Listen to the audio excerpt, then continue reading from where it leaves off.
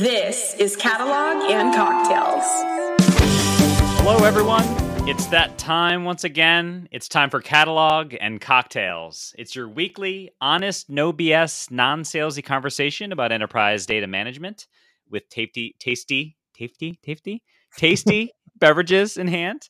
My name is Tim Gasper. I'm a longtime data nerd and product guy at Data.World, and joined by Juan Cicada. Hey, Tim. It's here. I'm Juan Cicada. I'm the principal scientist at Data.World, and always excited to take the break. Middle of the week. End of the day, I'm actually right now in San Diego, so it's 2:00 when it's usually 4:00 I do this. Yeah, you're West Coast this time. West Coast this week, but actually I'm going to do some work a little bit after this. So, and today we have a very special guest, and it is a person who has really seen a lot in the data world. This is Kelly Wright, who is the president and CEO at Gong and is a former EVP of sales at Tableau.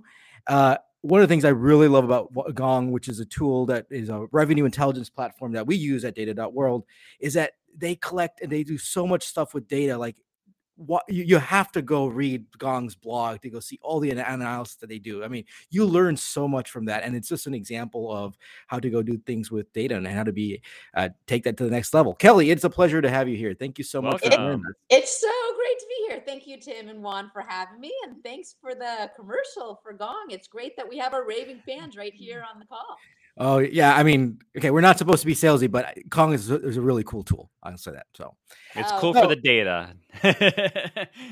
All about the data. It is. We unlock reality in that data. We're going to be talking about that data today, I understand.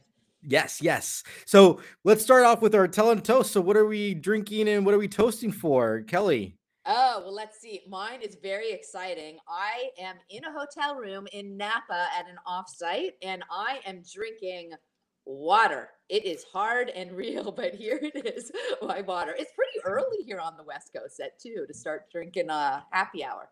The wine's coming later? Yes. How about you, Tim? I am drinking a little bit of Glenmorangie 15, some scotch. So that's what's on the menu today. So not a cocktail, keeping it really simple, just some scotch. And I think today is the first time which I'm not having a cocktail. I actually have a beer here with me, which is one of my favorite beers, Stella.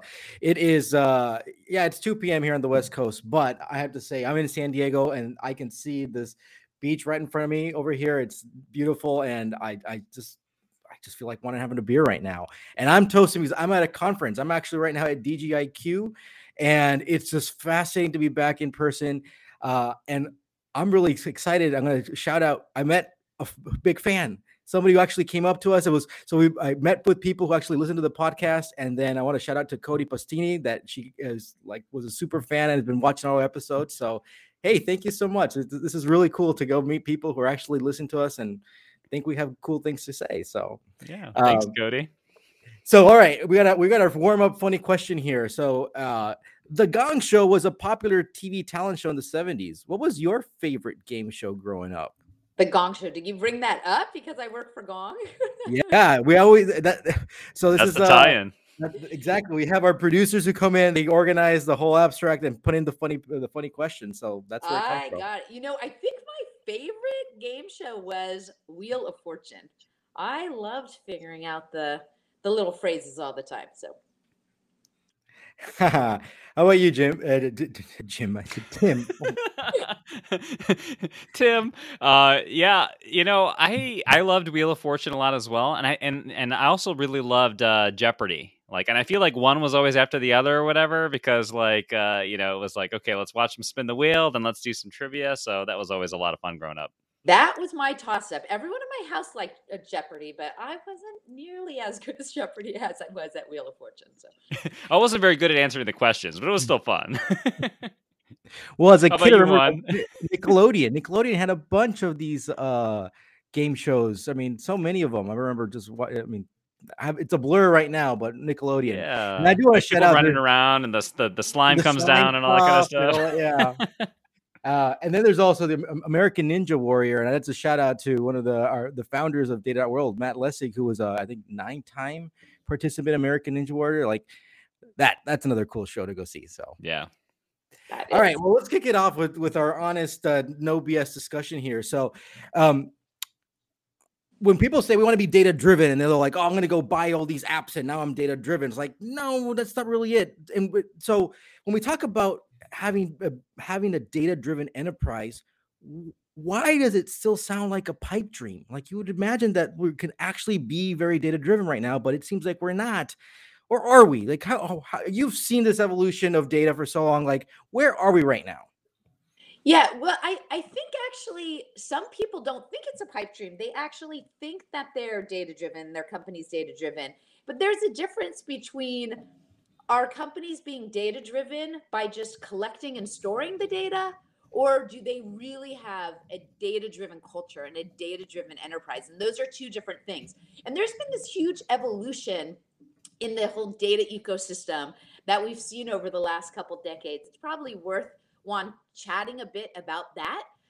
And I think that the difference is just because there's so much data out there and your company is collecting it doesn't mean that you're tapping into your data asset as much as you could. And where companies should really be thinking is what can they do to become not only a data driven company, but to build and foster and continue to just promote a data driven culture within their enterprise. And that's, I think, where is the companies that are at the forefront and are in the leaders, they're really thinking about data driven culture, not just data in the ecosystem. Does that make sense? No, it does, and I really like how you make this distinction of one thing is collect data. Oh, we need to go get more data. Let's go catalog the data, see everything we have. I mean, yes, you can go do that, but then it's like, so what? I mean, at the end of the day, we need to understand the different problems we need to go solve, but that is around the culture, and I think that's something that is, again, we talk about people, processes, and tools, and you got catalogs to the tools that are needed to go collect data, but we really need to understand where the people and the process is coming around. I know we were having our previous conversations. I love how you were going through this evolution of data and analytics about like before in the before times, it was just, hey, just the strategic consultants will be the ones who are looking to the data. Share us a little bit about how you've been living through that entire evolution. Yeah, I mean, well, anyone that has met me knows I am super passionate about data. I've built my entire career on data, and there has been an evolution of it. And so, if I think back in early in my career, when I took my short foray out of sales and I went and did some strategic consulting at McKinsey and Bain, that was when there were these outside experts, these strategy consultants that you brought in to understand the data because it was too complicated for people to do in-house. Now, I mean, those consultants are still doing a ton with data, but then you went through this whole thing of like, what should companies even think about with regards to data? And so when I was early on, I was employee 10 at Tableau Software, and I was the first person in sales. And I remember when we started talking about data, now everyone says, well, should your company care about big data? Back when I started at Tableau, people didn't care about data. They didn't even care about little data, much less big data. Data was just kind of an afterthought. But then what ended up happening is people started collecting all this data and storing the data, but they didn't know what to do with the data. So it started first if no one cared about data. Then it started with, well, we're going to collect and store the data. But if you collect and store the data and you don't do anything with it, it's not particularly useful. And so part of what our mission at Tableau was, we help people see and understand data. And so it was empowering people to be more self-sufficient. The whole data democratization of how do you empower people to be able to answer their own questions? Because there was this challenge, which was there's so much data, but there was a very finite group of people that understood how to power the systems that generated the answers. So you had to be an IT consultant, you had to be a DBA, you had to be a data scientist. And so then you had all these people that were what we called, data users, analysts, data enthusiasts, even just everyday business users, whether you were a marketer, a salesperson, a recruiter, even if you're thinking about outside of the business world, someone that is a teacher or a principal or a doctor or a nurse, people that had all this data and they were the domain experts and they didn't know how to ask questions and answer questions. So that was the next stage. You went from collecting data and storing data to then empowering people to be self-sufficient answering their own data. And now a lot of companies have embraced that, empowering people to have access to the data and to ask and answer their own questions. But now we're at the next stage of the evolution. And that next stage is there's so much data from so many diverse sources and data coming all the time from so many different places. And it's big data that now people, even if they have the power to be able to have some system or tool, they don't know what question to ask. So they end up going back to opinions and hunches because it's just too complicated to figure out all the questions to ask. And so now it's the next generation of the data evolution. Store, collect, store, give access, empower people to ask and answer their own questions. But now there's this whole layer of AI on top of it, of how can you allow organizations to be able to be more autonomous and self-guided and to have more guidance in how people even think about answering questions with their data. That is really cool how you're painting sort of the evolution of how this has evolved. And, I think we'd love to zoom in a little bit on a couple of these sort of evolution points. And so for example, companies that are kind of like stuck in this collection mode and that are now trying to move from sort of collection and storage to self-service. What do you think are the big keys to success there? And then similarly, I think we're going to ask you about now how do you go from self-service to more like this broader intelligence?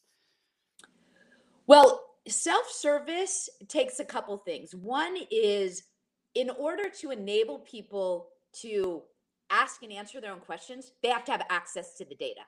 And there's some organizations that lock down the data so much. Now we have to be appropriate with the data. You can't give all data to everyone, especially for those of us that are in public companies or affiliated with companies that are soon to be public. There's all of this that you have to do to be thoughtful about who has your data, because you can't have too much insider trading, all of that. But some companies take that to too much of an extreme and then lock down so much of their data.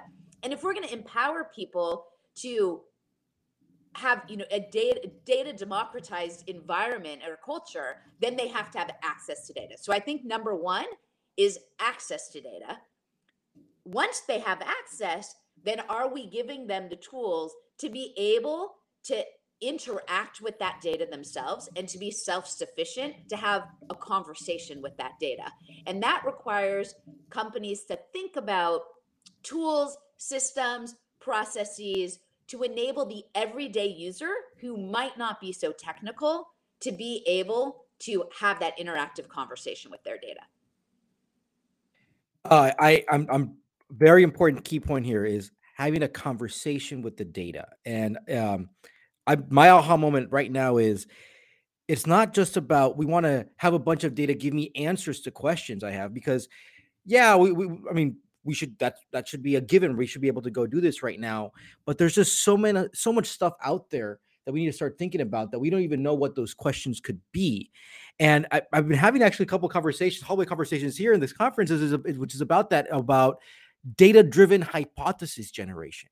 It's like at this point is we have a bunch of data we're collecting. Is like, what are even the things that we could be asking? Like, what are the things that we don't know that we should be asking about that we should? This is where the machine should be able to come in and say, hey, I got a bunch of opinions and thoughts, and the machine should come and saying, yeah, those are good ones, and here's the answers, but actually you should be thinking about it this way, or not. You should be like, here are these other possibilities, right? So now you really step out of the box and kind of like, oh wow, I didn't know this was possible. And this is just having a conversation with the data. I know I'm just kind of connecting some dots that I have in my head here, past conversations, and I really like this about having conversations with the data. Yeah. Oh, well, one, I think three different things just popped up when you talked about that. So let's just go walk through what the three different ones on. One is having a conversation, an interactive conversation with the data. Many companies think about themselves as being data-driven when they have someone in some group, in some business intelligence group or some analytics group, goes and creates a bunch of executive dashboards, a bunch of production dashboard, a series of reports that are generated and sent via email or Slack every day. And then there's a bunch of static reports. So that's useful. We're looking at the data. There are certain stats and metrics that you want to look at every single day. The challenge is that doesn't engage with an interactive conversation with the data, because if people are really being data centric, what happens when you see a dashboard? When I see a dashboard or a KPI, I look at it, but then what happens? I look at it and then I have a whole bunch of questions around why that data is showing me that one specific number or that series of numbers. And so then it surfaces a whole bunch of additional questions. So to be data centric, it's not just about serving up the data in some kind of a static report, even if it's an interactive report that has a few predefined drill paths. It's then empowering people to say, hey, this is surfacing some information, and now I want to be able to answer an additional follow-on question, and then an additional follow-on question to get to that questioning and interrogation type of mode. So that is what I mean, one, with conversation of the data.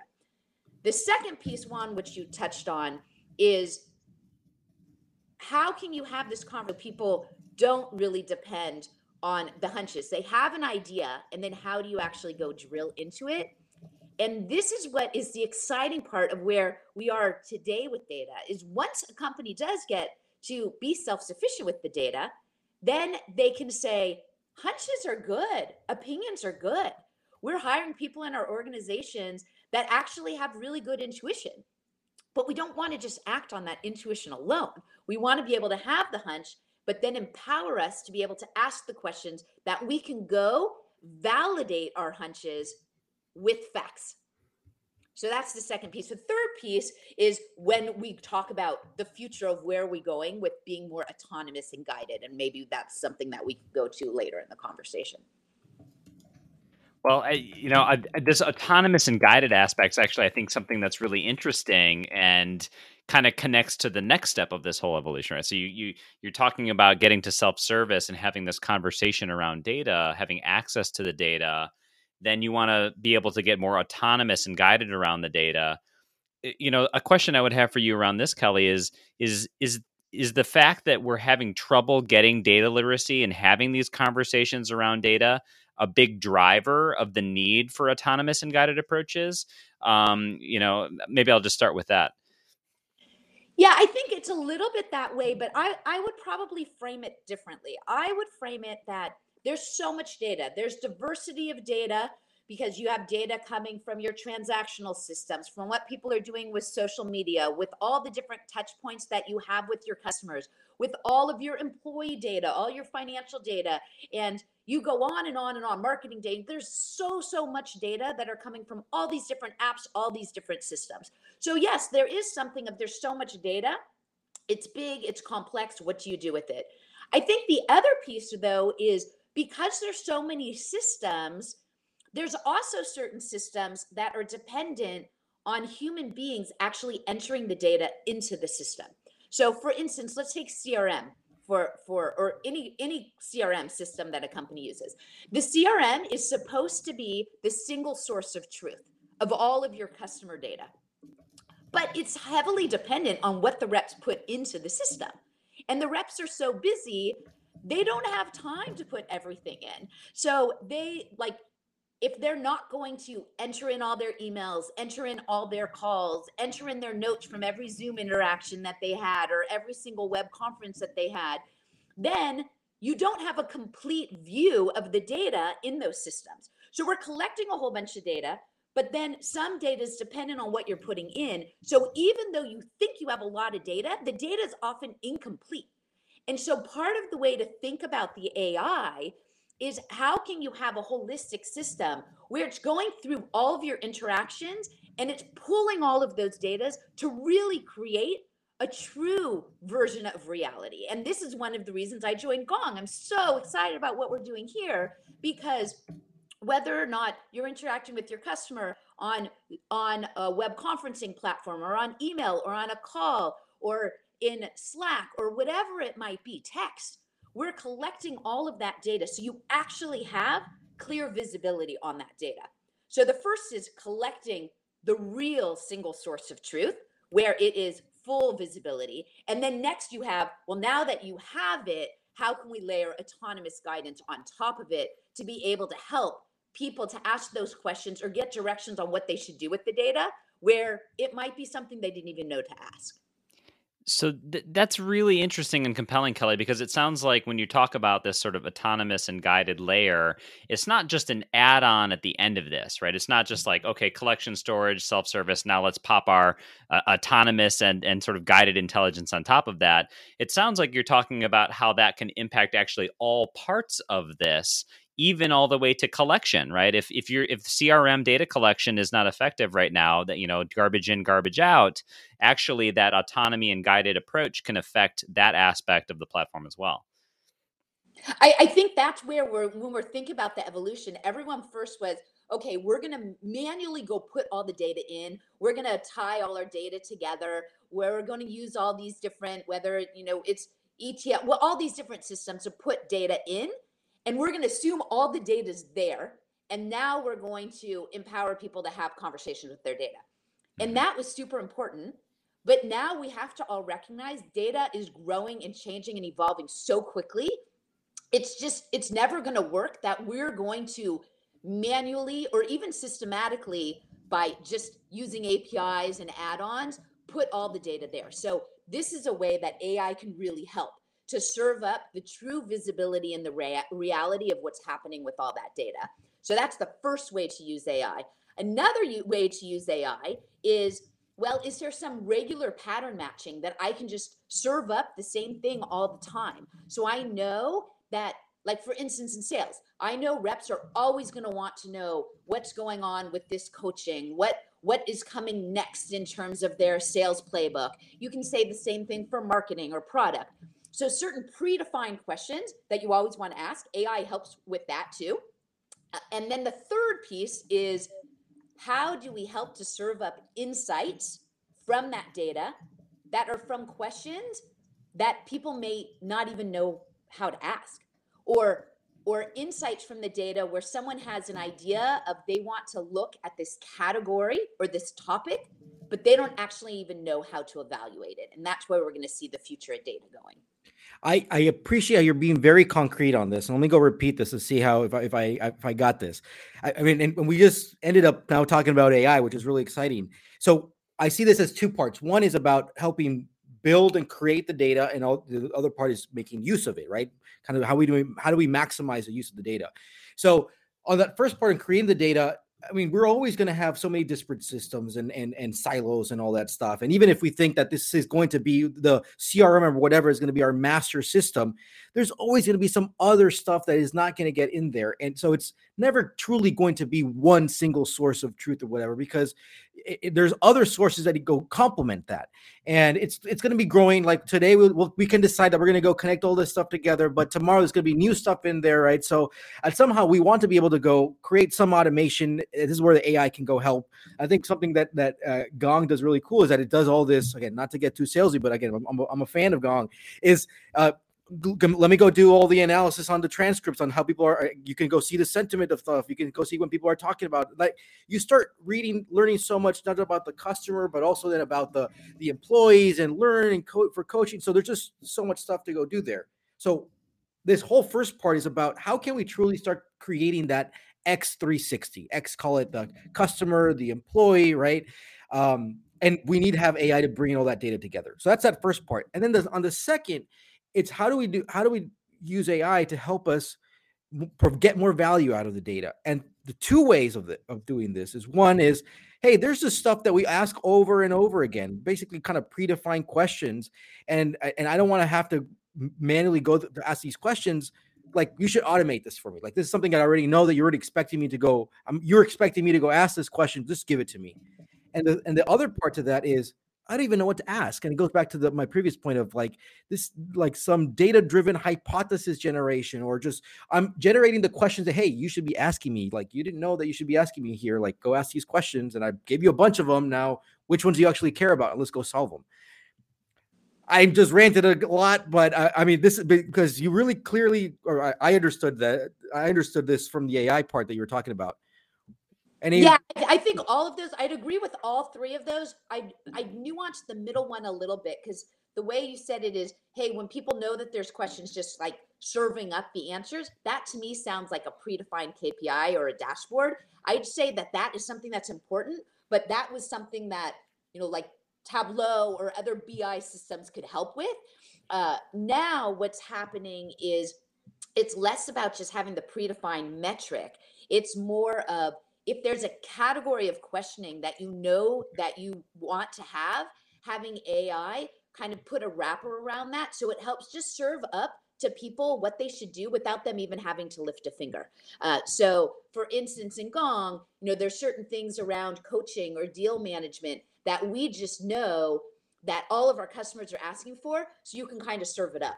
The third category is, well, I don't know at your company exactly what your strategic priority is.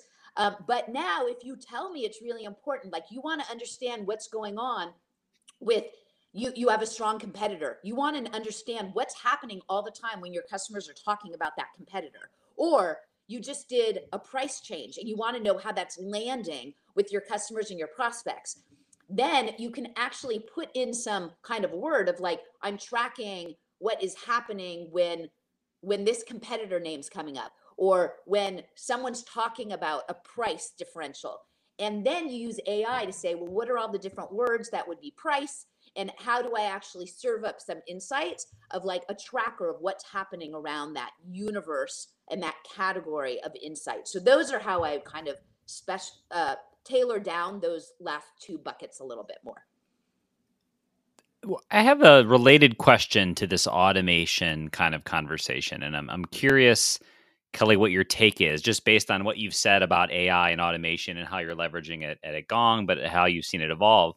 How much are you seeing that this application of AI, it can be sort of general versus sort of domain specific, right? So in the case of Gong, the most common use case being around sales, right? And sort of like for example, you mentioned the sales playbook and stuff like that. That's sales speak, right? Versus like company specific. Like I'm a snowflake, only like I have to configure everything because it's just me, right? Just kind of curious on how you feel about that spectrum and how automation and analytics can apply to that. Okay, well, this is a broad sentiment of what you just said. Sometimes people are thinking about data in one bucket. What are we doing with data? What are we doing with our company's information? How can we empower people to be more self-sufficient with the data? How can we think about data democratization? It's over here in one bucket. And then they're having a whole different conversation of, the future of AI. What can we do with machine learning? What can we do with AI? Any ways that we can be automating things, helping people to be more productive. And it's over here in a different bucket. And there is such tremendous power when you think about merging those two worlds. When you think about, hey, you have so much data. And I mean, I always talk about the top asset in an organization is their people. Of course, people are what do everything. After people, I mean, of course, you have your customers, you have all these other things that are super important, but data is such a key asset.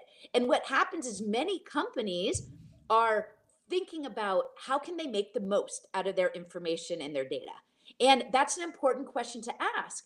But sometimes they're doing it too much in a vacuum without thinking about, just the same way people are saying, how can I empower my people to be more productive, my systems, my supply chain, whatever, to be more effective with AI? We should be asking the question of how can we get more out of this super robust data asset by leveraging what our strategy is as a company with machine learning and AI, and combining that with data to be able to empower people not only to answer their own questions with data, but to help tell them what to do when, based on all this data that we've collected over the history of time. Does that make sense, Tim?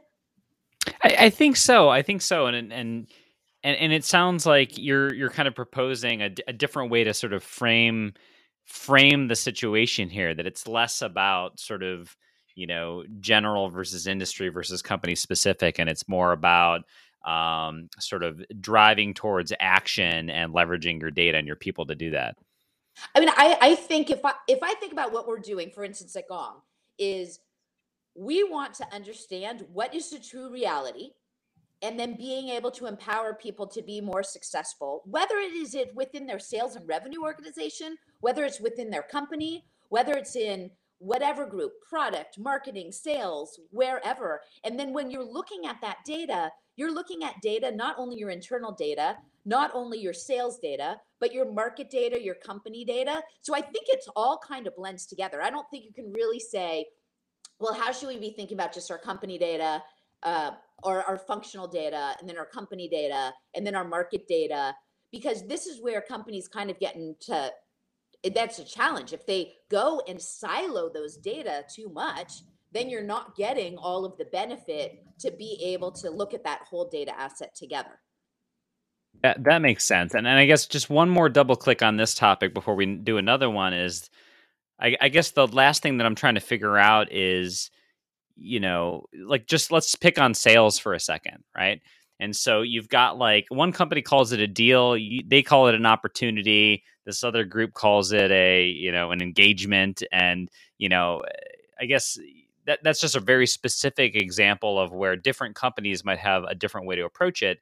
And I've always kind of thought as some of these semantics issues and some of these sort of choices as things that can be a barrier to sort of automation and adoption, automation and AI to be effective.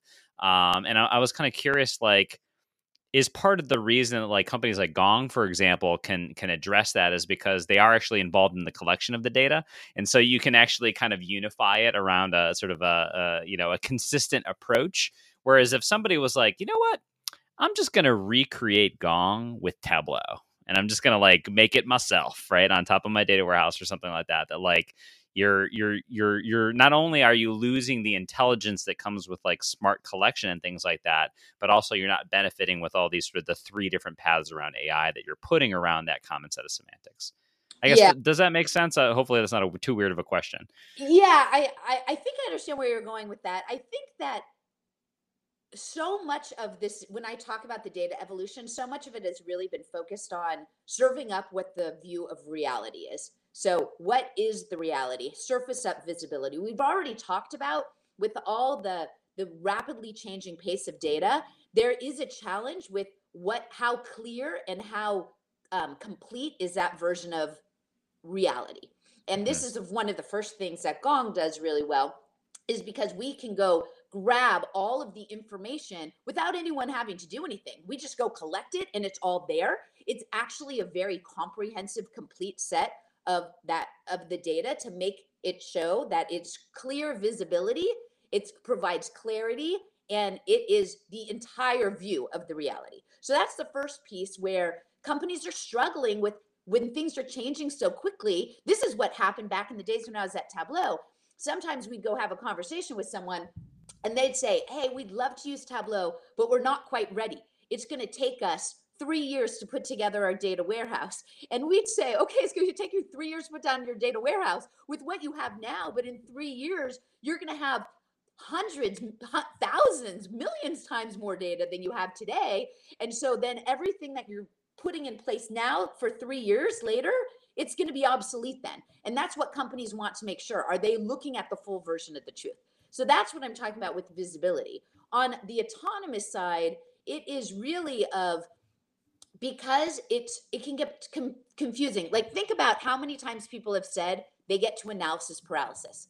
They want to go ask every question. They want to go look at everything.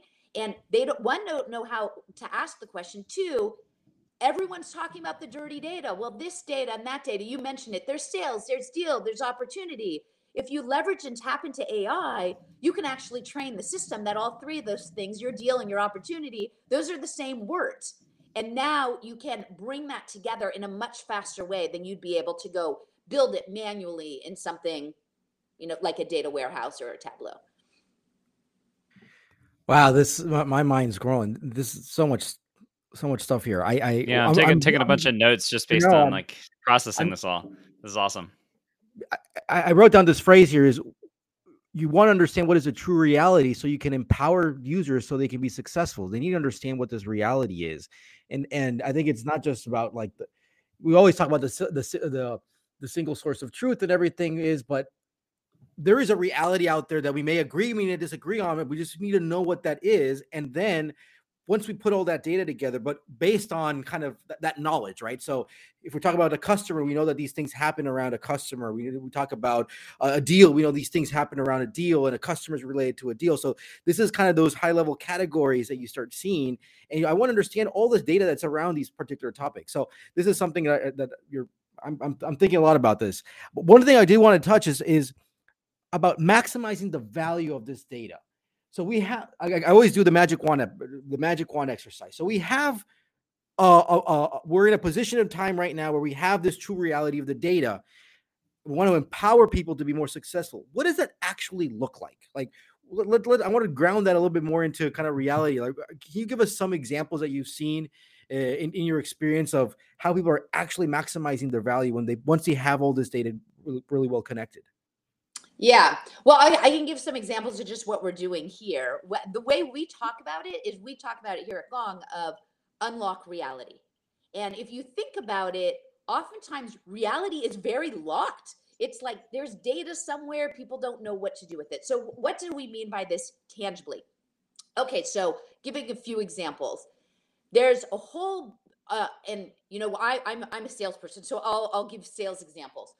So there's a whole slew of sales people and sales reps, and they're going and having a whole bunch of conversations. Now I can look in my CRM and I can see what are in this stage, what are close to closing, what are actually close won, what are close lost. And if a deal works well, or if one team's doing better than another team, I can go and ask and say, well, what happened? And then people give me a whole bunch of explanations. Now I can see what's in the system. What is the reason that the rep wrote in that the deal came out? I can hear what they're saying is what happened with the conversation with the customer. I can maybe even go listen to a customer conversation. But if I want to see pattern matching of what is actually happening, it's hard for me to understand. And if I want to unlock reality, now think about a system where I have all of those calls, all of those emails, all of the Slack, all of the text, all of the Zoom video calls, all the WebEx, and taking all of those customer conversations, pulling it into a system where now it actually tells me everything that's happening in all of my customer conversations. And I want to understand, well, what is happening for those deals where they're winning versus those deals that they're losing. And maybe I can look at what's happening with the certain competitive track, what's happening with the pricing. Is the rep actually talking about our playbook? Like an interesting thing, companies can say, hey, we just launched a new playbook. And for those reps who are using the playbook, are they selling more than those reps who are not? So rather than just going with the hunch, it's actually pure data, which you wouldn't be able to do if you didn't wrap AI on top of it. You've painted a true picture of kind of future, but I know that this is not future. I know this is reality with you guys, and I love your whole term of unlock reality about this. Yeah, that's a phrase that I'm thinking a lot about as well, and I like that our conversation has painted a sort of AI less of this thing that you're adding on top. Like people always tend to talk about AI, at least it's the fun thing to do. Like it's like rocket science that like goes on the end of it and just like makes everything really exciting, you know? And when you ground it in unlock reality, it's about like, we're just trying to get to the truth of the matter and then take action on it. And it's a much more practical perspective, I feel like. Well, Tim, I think there's one more thing to talk about. So we've talked about how you unlock reality and it shows the whole version of, it gives visibility and clarity on what is truly happening. We've talked about the autonomous piece too. The third piece that is really important, if we go back, Juan, to your initial question about data-driven cultures, is companies are trying to drive alignment in their organization. You have to have alignment. You have to have, like, the sales team is thinking the same thing as marketing, products thinking the same as go to market. All of your executives are aligned. People are on the same page. And what happens is when people are not clear on what is the true visibility, and you can't unlock reality, then everyone kind of makes their own hunches and they go their own ways. And then it gets to be people are operating with different versions of the truth. And then it drives misalignment and it creates more silos and people go in different ways. So the other thing that people often aren't thinking about when considering the importance of data-driven culture, one, we've talked about tapping into the asset. Two, we've talked about empowering people to be more self-sufficient and productive in their work so that they can not only have that interactive conversation with the data, but they can actually tap into the data to serve up the right information at the right time to make them more productive and efficient. The third is, how do you actually drive improved communication, collaboration, and alignment, which is, some people don't realize, is so tightly dependent on having good, cohesive data strategy and a data-driven culture. So talking about culture here for a second, and this is always a hot topic right now. I'm always curious about how, one of the conversations we were having a lot is about decentralization, centralization of data, of the people who do the data work and move that down closer to kind of the domains of sales and finance and marketing. How have you been seeing kind of the cultures evolving, and what are best practices, what are do's and don'ts that you've seen over your career when it comes to establishing data cultures? Well, the first is being thoughtful about access and being, although we have to lock down some of the data, how can you actually empower people to have enough access to data to be able to do their job? I think that's the first piece. The second is, oftentimes people think that, or I would say now it's changing, but that if people aren't technical, that they aren't interested in interacting with their data. And it's just not true. Everyone's interested in interacting with their data. Whatever domain you are, whatever function you are, people are very, can work much faster. Like, for instance, if you're a recruiter, I need to know how many people have I talked to? What are the different salaries that I'm giving people? Who's accepting, who's not? I need to be able to know that on the sales side. If I'm on the product, I need to have data to understand, what are my customers saying? What's happening? Even if you're not in business, think about even someone that is like a little league coach for their kids. They want to look at the data and all the stats. So I think it is a mental shift to believe that everyone actually is a data user. Everyone is a knowledge worker, and everyone should care about data and information. And how are you empowering those people that have questions to do their work? How are you empowering them to get that work done without having to depend and rely on someone that's highly specialized in a different group? So I think that's the second piece. I think the third piece is, how are we continuing to use our data to help people be more effective and more productive so that they can work faster? And that's where a lot of, for instance, what Gong is doing is, think about onboarding.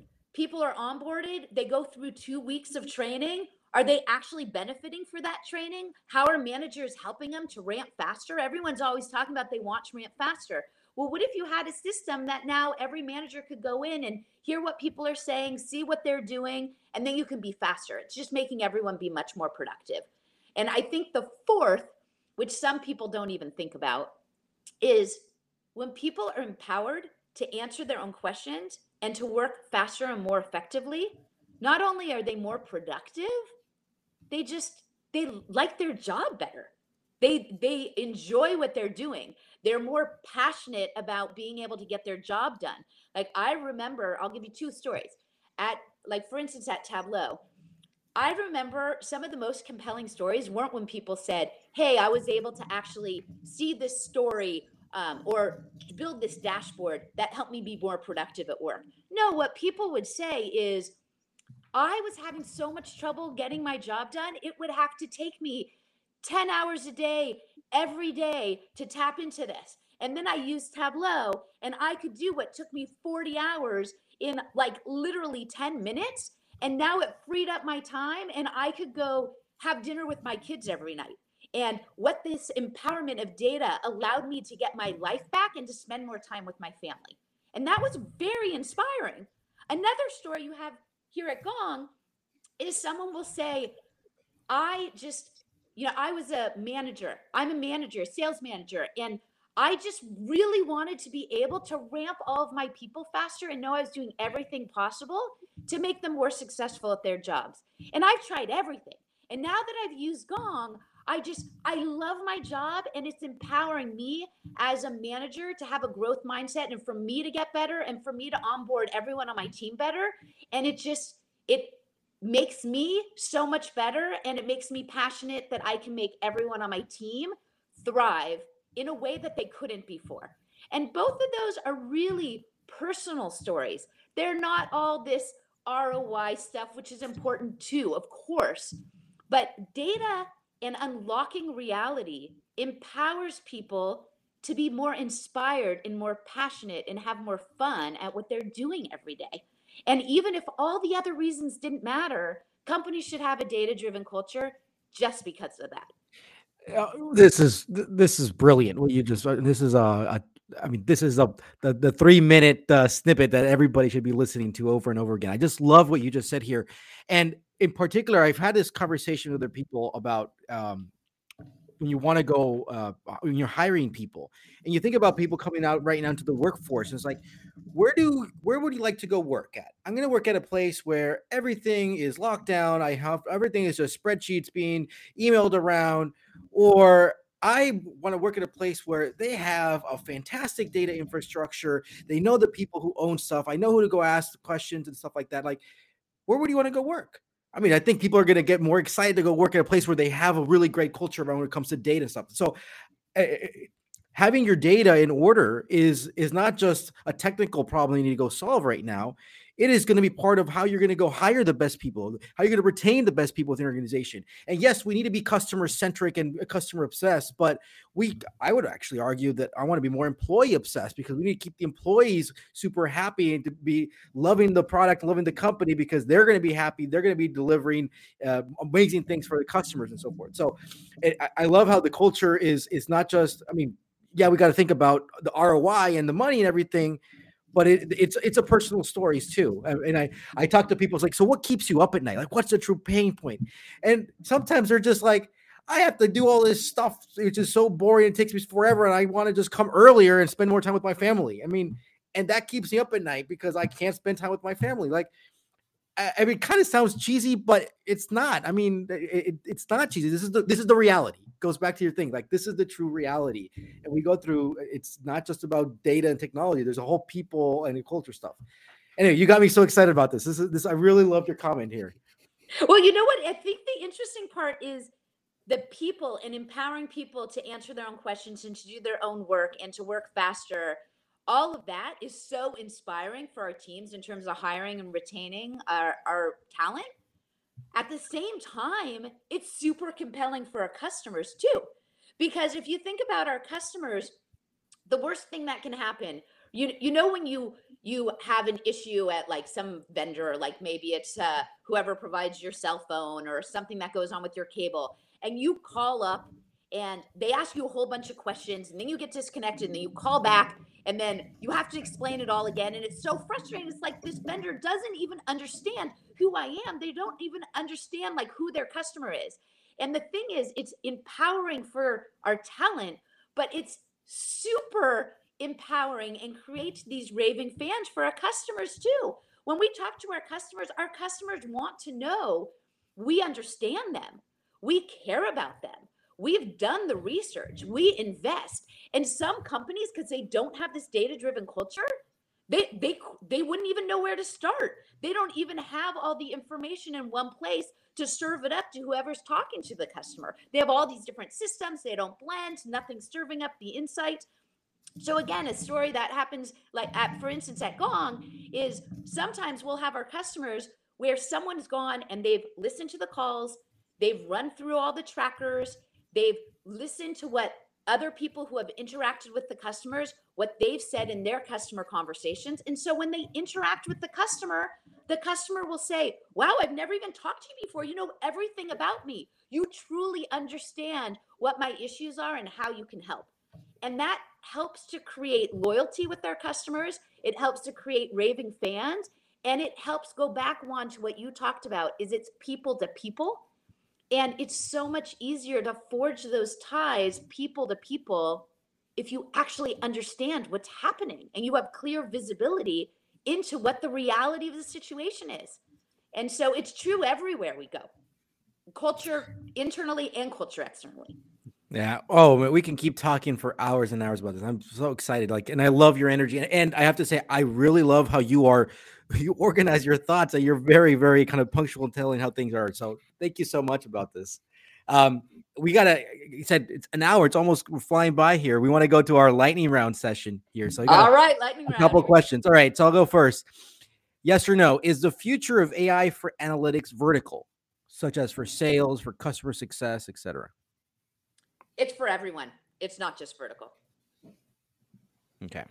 So second question, as part of self-service data being realized, right, will everyone in a company have access to a BI tool? I think it's hard to say BI. Business intelligence is kind of like an antiquated term in a ways. I think if it is empowering your people with systems and tools where everyone could actually answer their own questions and tap into that data in one way or another, yes, everyone should have that. Will everyone have a tool that is in some kind of category categorized as BI? I think that's too narrow of a question. I like your nuance there. All right. Third question. Can technology help a company improve their data culture? Yes. Yes. Good. Exclamation mark. We just talked about it with Tableau and Gawk, of course. But I think that's a little bit of a layup. I mean, I work at data software companies, so of course the answer is yes. Some people, but some people are so adamantly against that concept in the sense that they're like, no, it's a people and a culture problem, right? And it's like, okay, well, crap. here's the thing. If well, we're in a technology business, but you know what? If you can solve your data problem just with people without any systems or tools, that would be very interesting. I'd love to see it. Maybe people keep it all up here in their head. There's Talk about silos, mind right? shift change. All right. Final question for you in the lightning round here. Will everyone become a data worker? Like, will we actually achieve all companies getting to this everyone's a data worker vision? I think already everyone is a data worker, and companies just haven't embraced that yet. Everyone is a data worker. And if you think about it, it's not only true like just in work. I mean, I think about it with everyone that I interact with. I think about it for my kids. If my kids want something, they want a new pair of shoes or they want to justify a vacation, they come up with a whole bunch of data. They've done their benchmarking and they've served up the pricing, and everyone has a data culture. If you think about every function in a company, sales, marketing, product, HR, finance, recruiting, everyone's looking at data. And this is, I think, part of what we're talking about, like going back to Gong. When we talk about unlock reality and the question you just asked me of, is it verticalized? Some people would say, oh, maybe you just do that for sales. But if you're going to do it for sales and it drives empowerment, it helps provide clarity, it drives alignment. If you do it in sales, why shouldn't we be doing that in marketing? Why shouldn't we be doing that in customer success? Why shouldn't we be doing it in tech support? Why shouldn't we be doing it in product? Why shouldn't we be doing it in HR? And the list goes on and on and on. And so everyone in a company is a data worker. Everyone is using and has access to data at all times. And people want to be able to be empowered to answer their own questions and to work more productively if they can. And so everyone's a data worker in my book. I love that as a big takeaway from this, right? Everyone is a data worker. And if you're not thinking that way, you should start thinking that way. Yeah. And how can you, if you believed that everyone was a data worker, are you doing what you need to do in your company to empower everyone to actually behave as a data worker? And if your answer is no, then that probably means that you can continue on your journey of being a data-driven culture. Yeah. This is your test for you and your organization. Are you meeting the bar? Exactly. And even if you are meeting the bar, the world is changing so quickly. We're never done. There's always Don't rest. There's yeah, more to do. more to do always.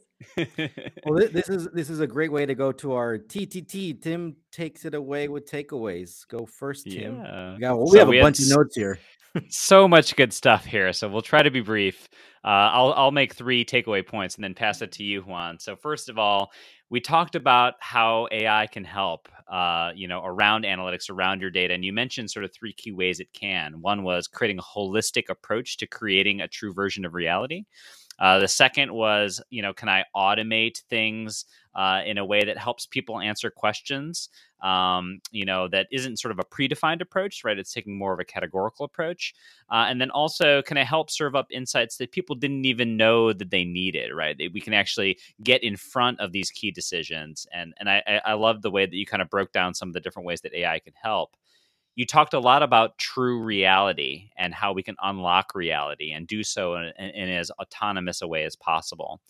And then finally, you talked a bunch about culture, right? Being able to empower people with access, being able to know that like creating a great data culture doesn't mean just empowering the technical people. It means empowering the less technical folks as well and turning everybody into a data worker, right? I think about that phrase knowledge worker that we use all the time, like data worker, knowledge worker. It's really kind of related, right? If we want to empower everyone to actually become knowledgeable, to be actionable, we need to empower everyone to be an effective data worker. So what about you, Juan? Well, the main theme here is about, I think, true reality, understand true reality, and everyone's a data worker. I love how we went through this evolution, right?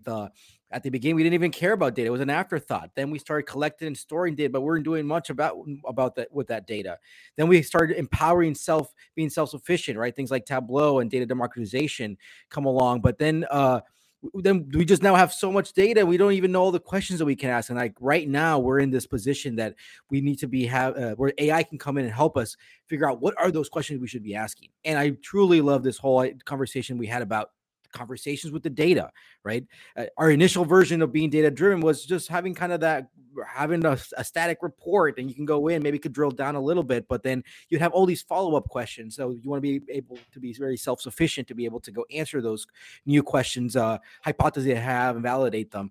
And the future is having this all autonomous and guided. That's a lot there. That's a lot that we discussed here. Kelly, let me throw it back to you. 2 questions. One, what's your advice about life, about data, open-ended? And second, who should we invite next? Yes. Well, my advice, often in these, we talk about all these things: data, reality, autonomous, AI, sales, all these different things. But I think a lot of it does come back to one thing I mentioned earlier, is just how are we thinking about our people as our greatest asset, and then empowering those people, empowering our people to be able to thrive, hiring the best people, allowing them to do their best work, bring their authentic self. And everyone's always focusing so much on operational efficiencies.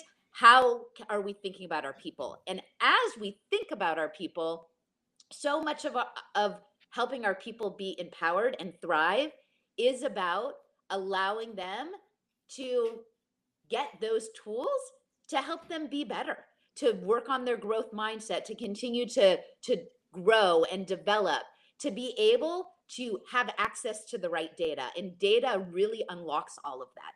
And so there's lots of other things you can do to really serve, to be able to be great culture companies for your people, but data is definitely a core one of them. So that's what I'd say. All about the people, and data actually helps build that culture. The second, in terms of who should you have next, we had our annual Celebrate event last week, and one of my favorite parts that we had brought in from the outside was we had Dan Pink on as a speaker there. And I don't know if you could get him on the Catalog and Cocktails podcast, but it was so refreshing to hear about this whole body of work, which really is all centered around data. It's all centered around drive, motivation, timing, and all the research with data that shows how you can actually optimize all these things around people and motivation and how you get your most out of everyone there, all driven in data. And that's what we're all talking about. It was super interesting. I love that suggestion. I'm a huge Dan Pink fan. I've loved the whole mastery, autonomy, purpose that he kind of really became famous for, and then all his books that have come out since then. So great suggestion.